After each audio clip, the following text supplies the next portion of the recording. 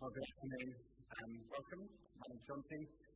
I'm one of the leaders here, and it's great to welcome you, whether you're joining us online or whether you're here in the room. It's fantastic to have you with us. Let me say a particular welcome if you're new, if this is your first time at Globe Church. Well done for getting here, and I know it's a bit odd, but we're working on it, and actually we are convinced as a church that God has things He wants to teach us, and that there are good things that we can still enjoy, even though there's lots of things that we can't. So if you're new in London, welcome. If you're new at Globe, welcome. We are so thrilled to see you. And there's lots of things we love to do at Globe Church, and one of the things we love to do is to get God's Word open and to read it and to think about it and to ask that God, by His Spirit, would teach us. So we're going to do that together now. And there's no restriction on God's Word. In fact, there's a great verse in the Bible that says God's Word is not chained. God's Word is not masked. God's Word does not have to be restricted. God's Word can be listened to and preached. So we're going to do that together now. I'd like you to turn, you probably haven't got Bibles. If you've got a Bible or a phone, turn to John 7. But the words are also going to be on the screen so you can follow along. We're in the middle of John's Gospel. Our pattern is just to take a book of the Bible and just to work our way through it week by week. And we've got to John chapter 7. And I'm going to start reading at verse 14, but let's keep remembering, when John writes his Gospel, he wants us to know about Jesus. And he doesn't just want us to know about him, he wants us to see that Jesus is so worthy and valuable and precious that we would put all of our trust in him. And so we're going to pick up from John chapter 7, verse 14. I feel like I'm ringing a little bit. Can you turn down a little bit? John 7, verse 14 says this. Not until halfway through the festival did Jesus go up to the temple courts and begin to teach. The Jews there were amazed and asked, "How did this man get such learning without having been taught?" Jesus answered, "My teaching is not my own. It comes from the one who sent me. Anyone who chooses to do the will of God will find out whether my teaching comes from God or whether I speak on my own. Whoever speaks on their own does so to gain personal glory, but he who speaks the glory of the one who sent him is a man of truth. There's nothing false about him. Has not Moses given you the law? Yet not one of you keeps the law. Why are you trying to kill me?" "You're demon-possessed," the crowd answered. "Who's trying to kill you?" Jesus said to them, "I did one miracle and you are all amazed. Yet because Moses gave you circumcision," though actually it did not come from Moses but from the patriarchs, "you circumcise a boy on the Sabbath. Now, if a boy can be circumcised on the Sabbath so that the law of Moses may not be broken, why are you angry with me for healing a man's whole body on the Sabbath? Stop judging by mere appearances, but instead judge correctly." At that point, some of the people of Jerusalem began to ask, "Isn't this the man they're trying to kill? Here he is speaking publicly and they're not saying a word to him. Have the authorities really concluded that he is the Messiah? But we know where this man is from. When the Messiah comes, no one will know where he's from." Then Jesus, still teaching in the temple courts, cried out, "Yes, you know me, and you know where I am from. I am not here on my own authority, but he who sent me is true. You do not know him, but I know him, because I am from him, and he sent me." At this they tried to seize him, but no one laid a hand on him, because his hour had not yet come. Still, many in the crowd believed in him. They said, "When the Messiah comes, will he perform more signs than this man?" The Pharisees heard the crowd whispering such things about him. Then the chief priests and the Pharisees sent temple guards to arrest him. Jesus said, "I'm with you for only a short time, and then I'm going to the one who sent me. You will look for me, but you will not find me. And where I am, you cannot come." The Jews said to one another, where does this man intend to go that we cannot find him? Will he go where our people live, scattered among the Greeks, and teach the Greeks? What did he mean when he said, you will look for me, but you will not find me? And where I am, you cannot come. Well, we're going to stop there. We'll pick it up next week on the last and greatest day of the feast. But for today, we're going to focus on what I think is tempting to get our teeth into. So we're going to bow our heads and pray. We're going to ask that God to help us by His Spirit. This is not an intellectual exercise. This is a spiritual exercise where we want God to teach us as we listen to His Word. So let's pray, and then we'll dive in. Father, please, this afternoon, in all the weirdness of meeting and in the warmth of this summer's afternoon, we ask, Father, please, that you would strike us with the reality of Jesus, that these words would live to us, that by your Spirit you would do a work in our hearts. Father, please would you do a work, we pray. In Jesus' name. Amen. Okay, we're picking up the story. I'm trying to set the scene, okay? I want you to kind of picture this scene. We're in Jerusalem. It's the capital city of Israel. It's the place where the temple is. It's the place where everyone comes to worship God. And we're in Jerusalem in a festival. It's the Festival of Tabernacles. It's a time of great celebration, a time of great joy, when people would gather from all over the place. They'd come to Jerusalem for this week-long celebration. It would be noisy, and it would be bustling, and it would be busy, and there'd be no social distancing, and people would be bumping into one another. And interestingly, as part of the celebration, they'd be building tents that they live in for the week. They live in these outdoor shelters to remember the time when God rescued them out of slavery. And it was a time of celebrating all that God had done for them. It was a time of great, great joy. And so there's lots of noise going on in Jerusalem. And then it's told in verse 14, about halfway through this feast, Jesus went to the temple courts and began to teach. Now, this was a religious celebration, right? There would have been loads of teaching going on. Loads of people would have been speaking, and eminent scholars, and great preachers, and fantastic religious leaders, the rabbis, the best of the best would be in Jerusalem teaching. You could hear the best teaching in the whole world there in Jerusalem that week. And then, a 30-year-old, early 30s, carpenter's son stands up in the temple court and he begins to teach. And the impact of his teaching is electric. Remember, there are some of the best teachers, the wisest scholars in Jerusalem at that moment, and yet it's when this young carpenter's boy starts to teach that the people can see something's going on. Jesus is not some sideshow who gets ignored at a fringe event while everyone goes to find their favourite preacher. This Jesus, when he stands up, people listen. I want us to think, why? Why is it that his words carry such weight and endure so lastingly? Do you know the name of any other preacher who preached at that feast? Do you know the name of any of the other religious leaders, any of the other scholars? Do you know any of their names? No. Only this one. Why? What is it? What's it with him? Why is the teaching and the words of Jesus so spectacularly powerful? That's what we need to get to grips with. And the Jews can see it. Look at verse 15. It says in verse 15, the Jews there were amazed when they listened to Jesus. They marveled. They're like, whoa, who's that? Can you not imagine them? You know, this Jesus gets up to preach, they're probably thinking, oh man, this is going to be a bit embarrassing. It's like one of those moments of X Factor when someone who you think is going to be absolutely awful opens their mouth and they're incredible.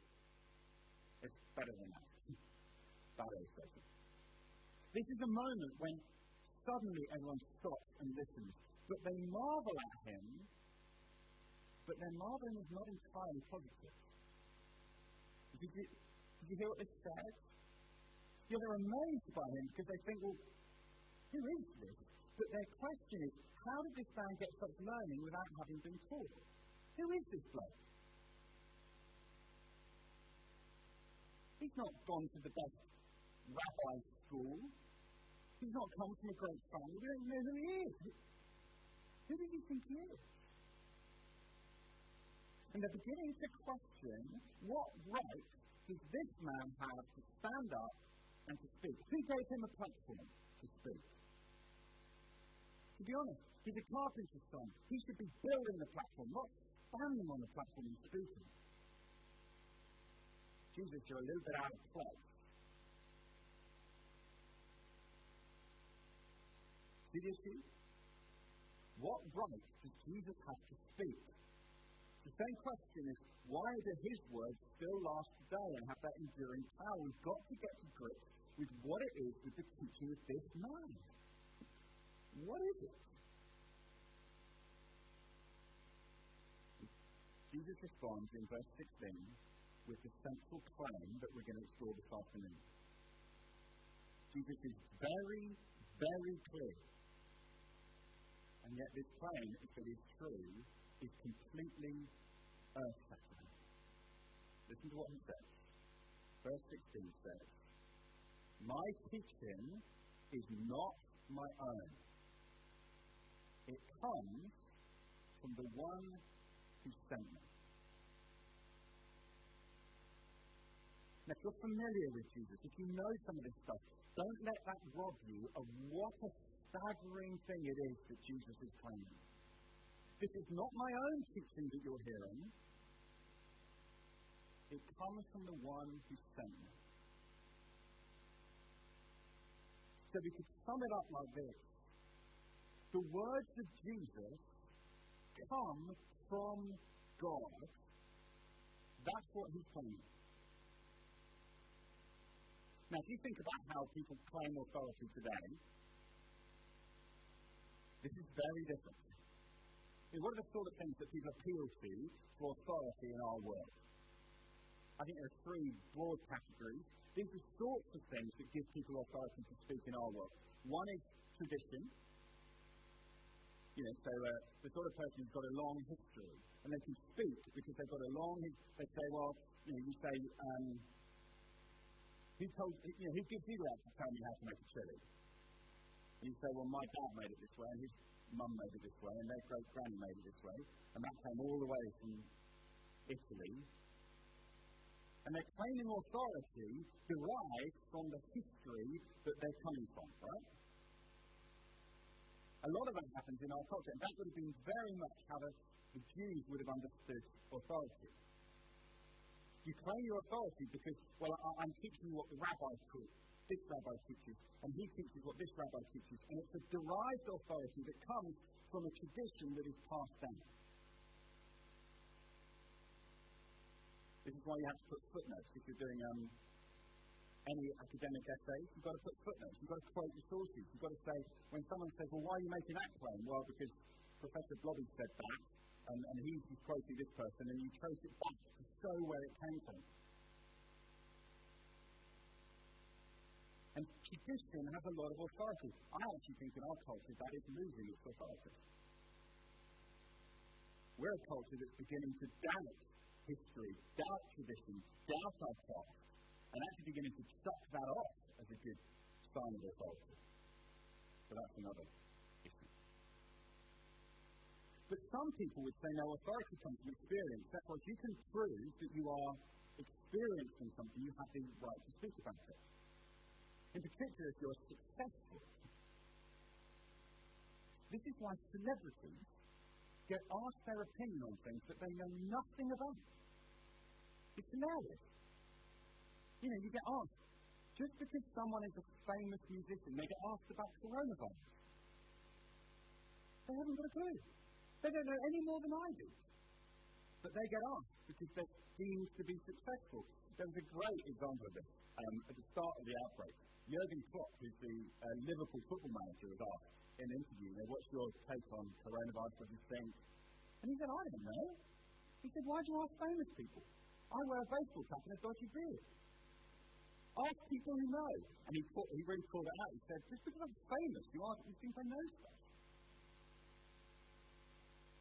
This is some of the voices that we listen to, the authorities that we seek, are those that we perceive to be successful. People who've made it in life. Well, let's listen to them. Bill Gates, he's got authority because he obviously knows some stuff because he seems to be doing all right for himself. So tradition, experience, all there's reason. That is, we want to find the experts. We want to find the people who really know their stuff. Let's listen to them. The people who've got letters after their name, the people who've got degrees. You may have seen about 10 years ago, I think now, there's a classic interview that the BBC did with a guy who turned up, a guy called Guy Gomer. He turned up for a job interview and was mistaken for an expert in digital music.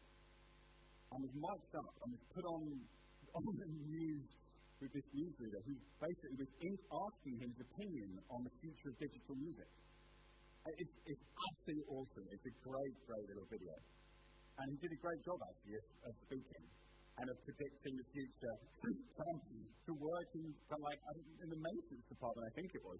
But it's just so funny. But we perceive that if someone has an expertise, then we say, well, they have authority to speak. Now, why am I saying all that? I want you to see that what Jesus is claiming is a very different authority to anything else that we see in our world. See, Jesus does not claim his authority is derived from other human beings. He doesn't claim a great tradition. He doesn't say, well, look at my heritage. Nor does he say, look at my great success. Look how awesome I am. I must be able to speak because I'm so awesome. Nor does he say, look at my expertise. Instead, he says, my authority comes directly from God. My words come from God. That is a staggering claim. And a claim that we have to engage with. Because if that is true, listen to this.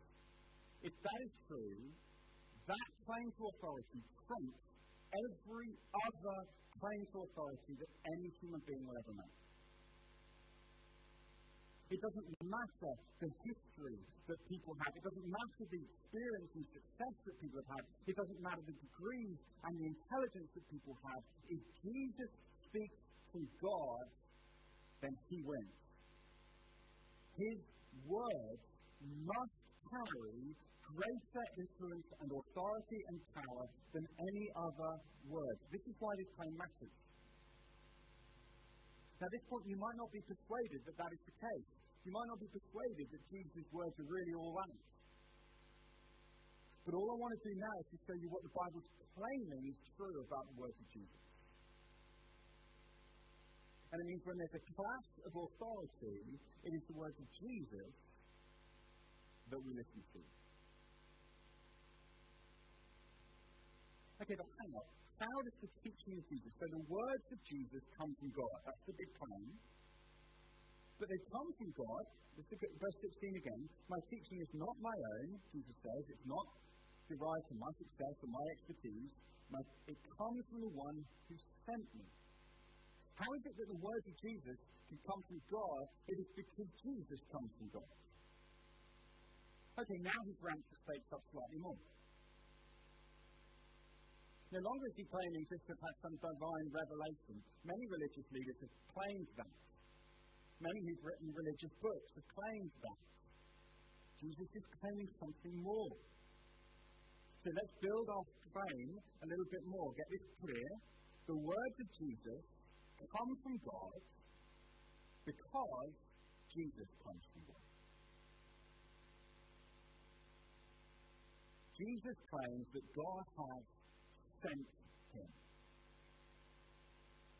Now, immediately that is gets your mind buzzing, doesn't it? I mean, if I said to you today that I was born, I came into this world because I was sent here. That points to a couple of things, right? At the very least, that points to the pre-existence of Jesus. That is, before he was born, he must have existed in order to be sent. It seems to point that way, right? He's actually going to, spoiler alert, in chapter 8, he's actually going to directly claim that's true. When he says, before Abraham was, I am. So that's in a few weeks' time. But here at least it's pointing to the fact that Jesus pre-existed his life on earth. Here is why his words carry such power, because he is the pre-existent, eternal Son of God, the one who has no beginning. The one who was forever with God his Father. So it points us to the pre-existence of this man Jesus. These claims are so good, aren't they?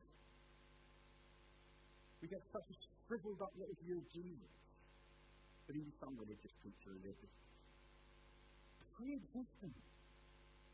That's not true of anyone else. Which points to the fact that he's not only the pre-existent one, he's also the unique one. There is no one else who can claim that. There's no other human being who's ever lived who said, oh, before I was born, I was doing this. No, that's not right. Yes, okay, fine. Before I was born, I was kicking around in my mummy's tummy. Oh, before I was conceived, 1,000 years before I was born, this is what I was doing. That's what Jesus is claiming. I speak the word of God because I come from God.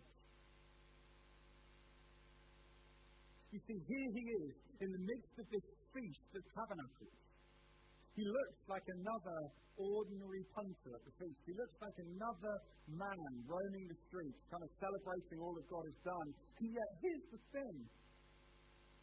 He is God.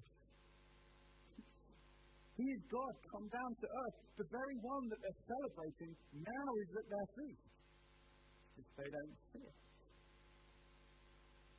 These claims are massive. This is why the words of Jesus on that day had such power. This is why you know his words, but you don't know Rabbi X's words, because he's not the Son of God, but he is. So here is Jesus, the pre-existent, unique one, who is perfectly united with his Father.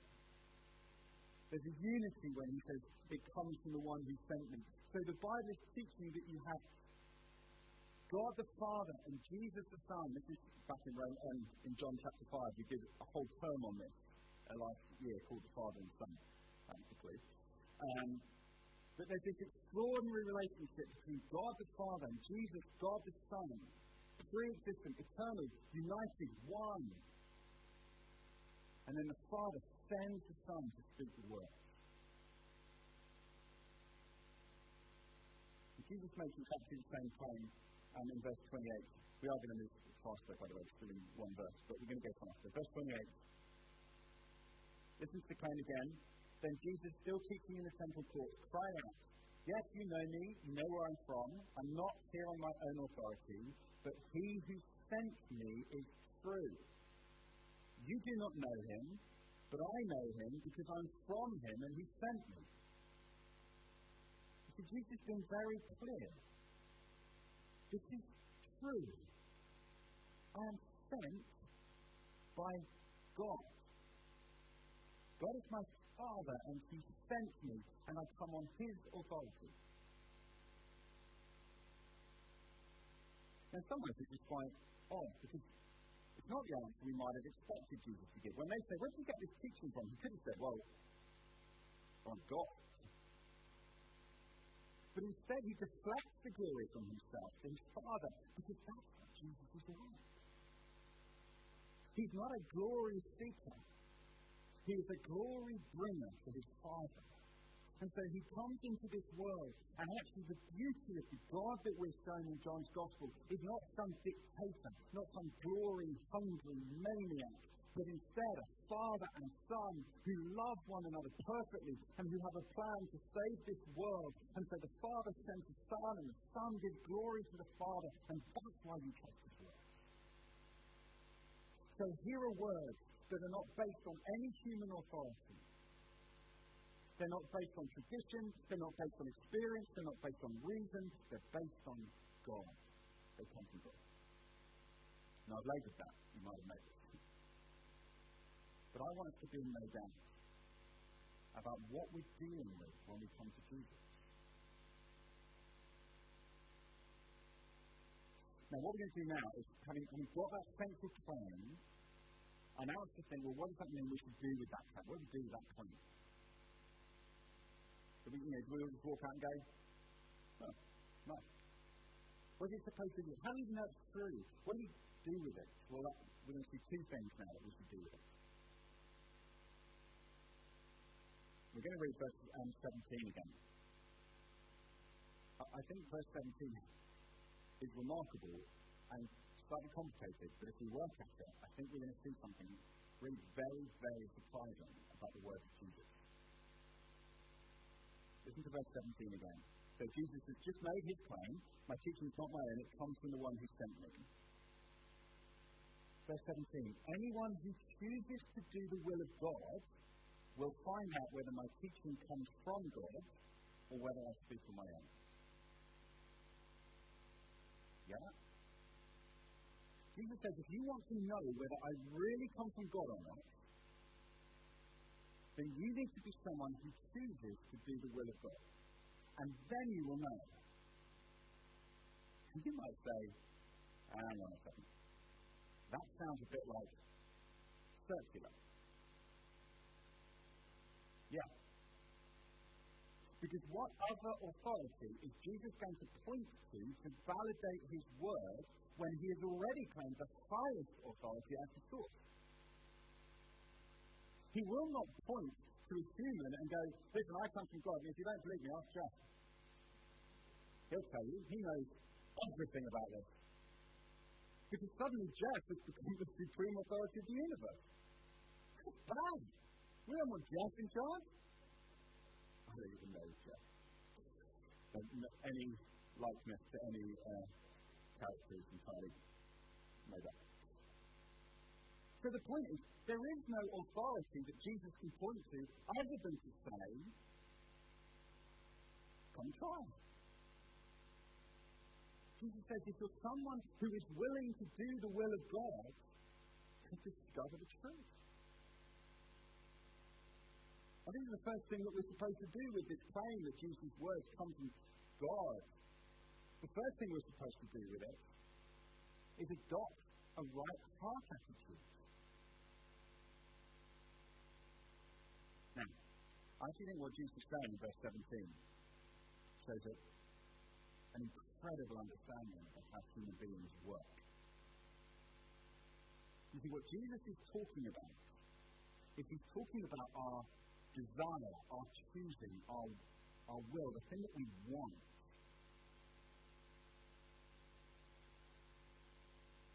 And we can often get confused because what Jesus says here is that willing comes before knowing. We think it's the other way around. We think I've got to know stuff, and once I know stuff, then I'll choose the right thing. But Jesus says that's not actually the way that you work. This has been powerfully illustrated in different ways, but one author, a guy called Jonathan Haidt, illustrated this using the idea of an elephant and a rider. Have you come across this illustration yet? It's a really powerful illustration. He talks about he's talking about our desires and our understanding.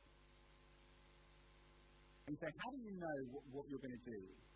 Often we think, well, I'll find out what's true, and then I'll do whatever's true. I'll desire whatever's true. Actually, the argument is no, it doesn't work like that. Actually, what I feel, what I want, what I instinctively want is the way I'll go, and I will then believe what is true on the basis of what I feel. So the elephant and the rider is that the elephant, the rider is the intellect. The rider is the kind of rational, reasonable, logical part of you. The part that hears information and is able to process it rationally. The elephant is everything else. It's your emotions, it's your desires, it's your instincts. And the problem is, if we simply talk to the rider and try to persuade the rider, that isn't how we make our decisions. The elephant, that is our emotions and our desires, has far more control over us than we like to imagine. So often the decisions that we make are not based on rational arguments, they are based on a gut instinct. And therefore what Jesus is saying is, get your elephant in order. Seek to direct your desire, your will, your choosing towards God. Then you'll discover the truth. Look, the problem is that by nature our desires are set against God. By nature I find myself doing things that I know God says I shouldn't do. I mean, to be honest, my desires are set against often what my mind says is right and wrong. But even if you're not a Christian sitting in this room, have you never found yourself doing something that you think you shouldn't be doing? Why do you do that? Because the elephant's stronger than the little man on top. Because often the little man on top goes, no, don't do that. The elephant's going, shut up. And stomping its way through. That's how we are. Have you never wondered why that happens? Does that not seem strange to you? Could it be because we were created by God, who we turned our back on, and our desires have gone haywire? We desire things that are just not right. We desire stuff that's not good for us, that's not healthy for us. We desire stuff that is selfish and does damage. And Jesus is saying our problem is the reason that we don't understand the authority of His Word and we don't love His Word is not because mentally we don't understand it. It's because we don't really desire it. We don't want it. And Jesus says if you don't want God's Word, if you don't want God, you will never want Jesus. You'll never understand Him. So much of our problem with God is not a head obstruction at all, it's a heart obstruction. We just don't want Him. And so of course we don't believe His truth. Back in John chapter 3, Jesus says, men love darkness because their deeds are evil. And we find ourselves clashing with the authority of Jesus because we choose to do our own will. And therefore, if we are going to really understand who Jesus is, we have to adopt a heart attitude that comes to Him in humility and says, Jesus, I'm sorry, my desires are all over the place. But Jesus, please would you direct my desires towards you. Please would you help me to love you. Help me to choose to do God's will. And as you do that, you will find Him to be who He claims to be. It's a challenge for you. Can you try that? Change my heart. Help me to want what you want. And as you want what He wants, you discover who He truly is. I think that's what He's saying. And in particular, verses 18 and 19, I feel like we're never going to get to the end of this. We're trying. Particularly in verses 18 and 19, He talks about specific, the seeking of glory. How often we seek glory for ourselves. Here is Jesus. He says He comes as one who seeks the glory of the one who sent Him. Jesus hasn't come to gain glory for Himself. He's come to deflect glory to God. That's how you can trust that He's true. Because so often my elephant is obsessed with my own glory. My elephant is obsessed with being liked and being popular. And so I'll go that way.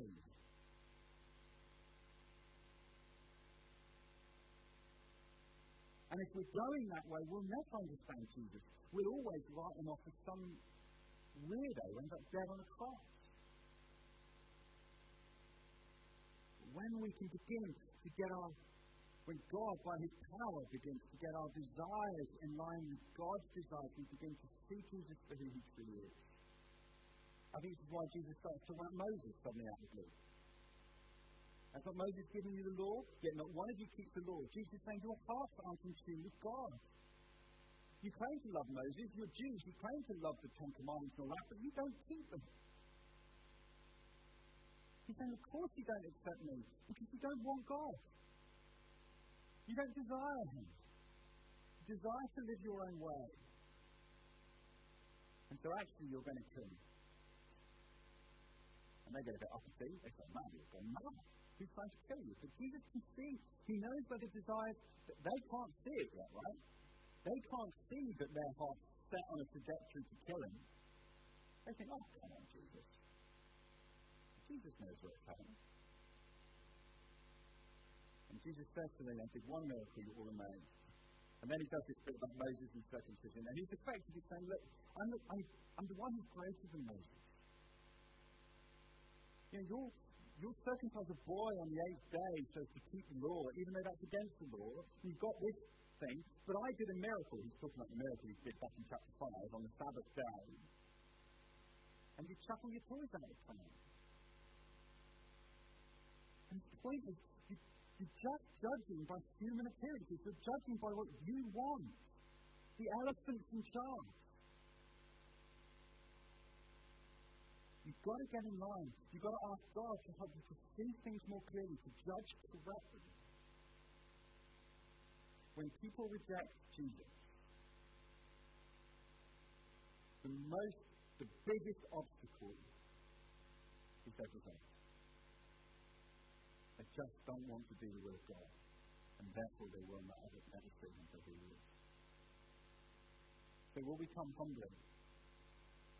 Will we seek an attitude of heart that says, Jesus, I need you? Please would you help me to see who you truly are? You know what, I'm going to stop that. I think there's enough there for us just to kind of chew over. We'll pick that up again, verse 25 next week. I want us to sit on that for a minute. I want us to feel the weight of what we're being told. Remember to claim the words of Jesus come from God because Jesus is from God. They carry an authority that no other words that have ever been uttered carry. That's the authority of Jesus. And therefore we need to adopt a heart attitude that comes to Him and says, Jesus, I want to do it. I want to do God's will. Where do you find yourself today? Where do you find your desires in charge of your life today? Where do you find yourself careering down a path that you know isn't healthy and you know you shouldn't be going down? Jesus comes to you today and says, my precious child, I love you. My words have the authority. My words have life. And if you doubt that, you just need to think a few chapters later in John when Jesus will be hanging dead on a cross because of our evil desires. And Jesus gave His life for us. The words of Jesus carry authority. They carry authority to show us our sin, but to save us. And Jesus shows us this because He loves us and because He wants us. So I'm going to suggest that we bow our heads and we pray together. And that perhaps even this afternoon, as you sit here in this room, or perhaps you're sitting at home, wherever you are, you take a moment to say, Jesus, please help me to get my desires in line with you. Please help me to choose to do your will. Help me to see the authority that your way to carry. Let's take a moment of quiet and we're going to pray.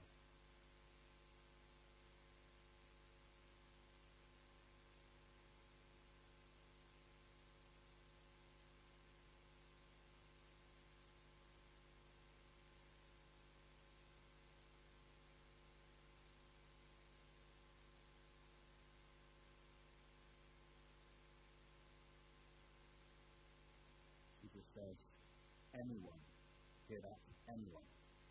It's not restricted. This is for you. Anyone who chooses to do the will of God will find out whether my teaching comes from God or whether I speak on my own.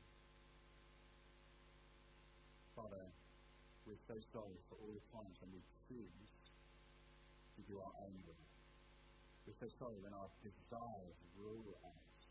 We're so sorry when we pursue glory, when we pursue comfort, when we pursue pleasure, when we do that which is selfish. We're so sorry. And we're sorry, therefore, when we fail to see the authority, the beautiful authority that the words of Jesus have, the power. Thank you that these words have such power that 2,000 years after they were spoken, we're still listening to them. And they're still giving life because they're the words that come from you. Lord, we pray that we hear these life-giving words, and we pray that we would humble ourselves, and that we would seek to adopt a heart attitude of humility and a genuine desire to know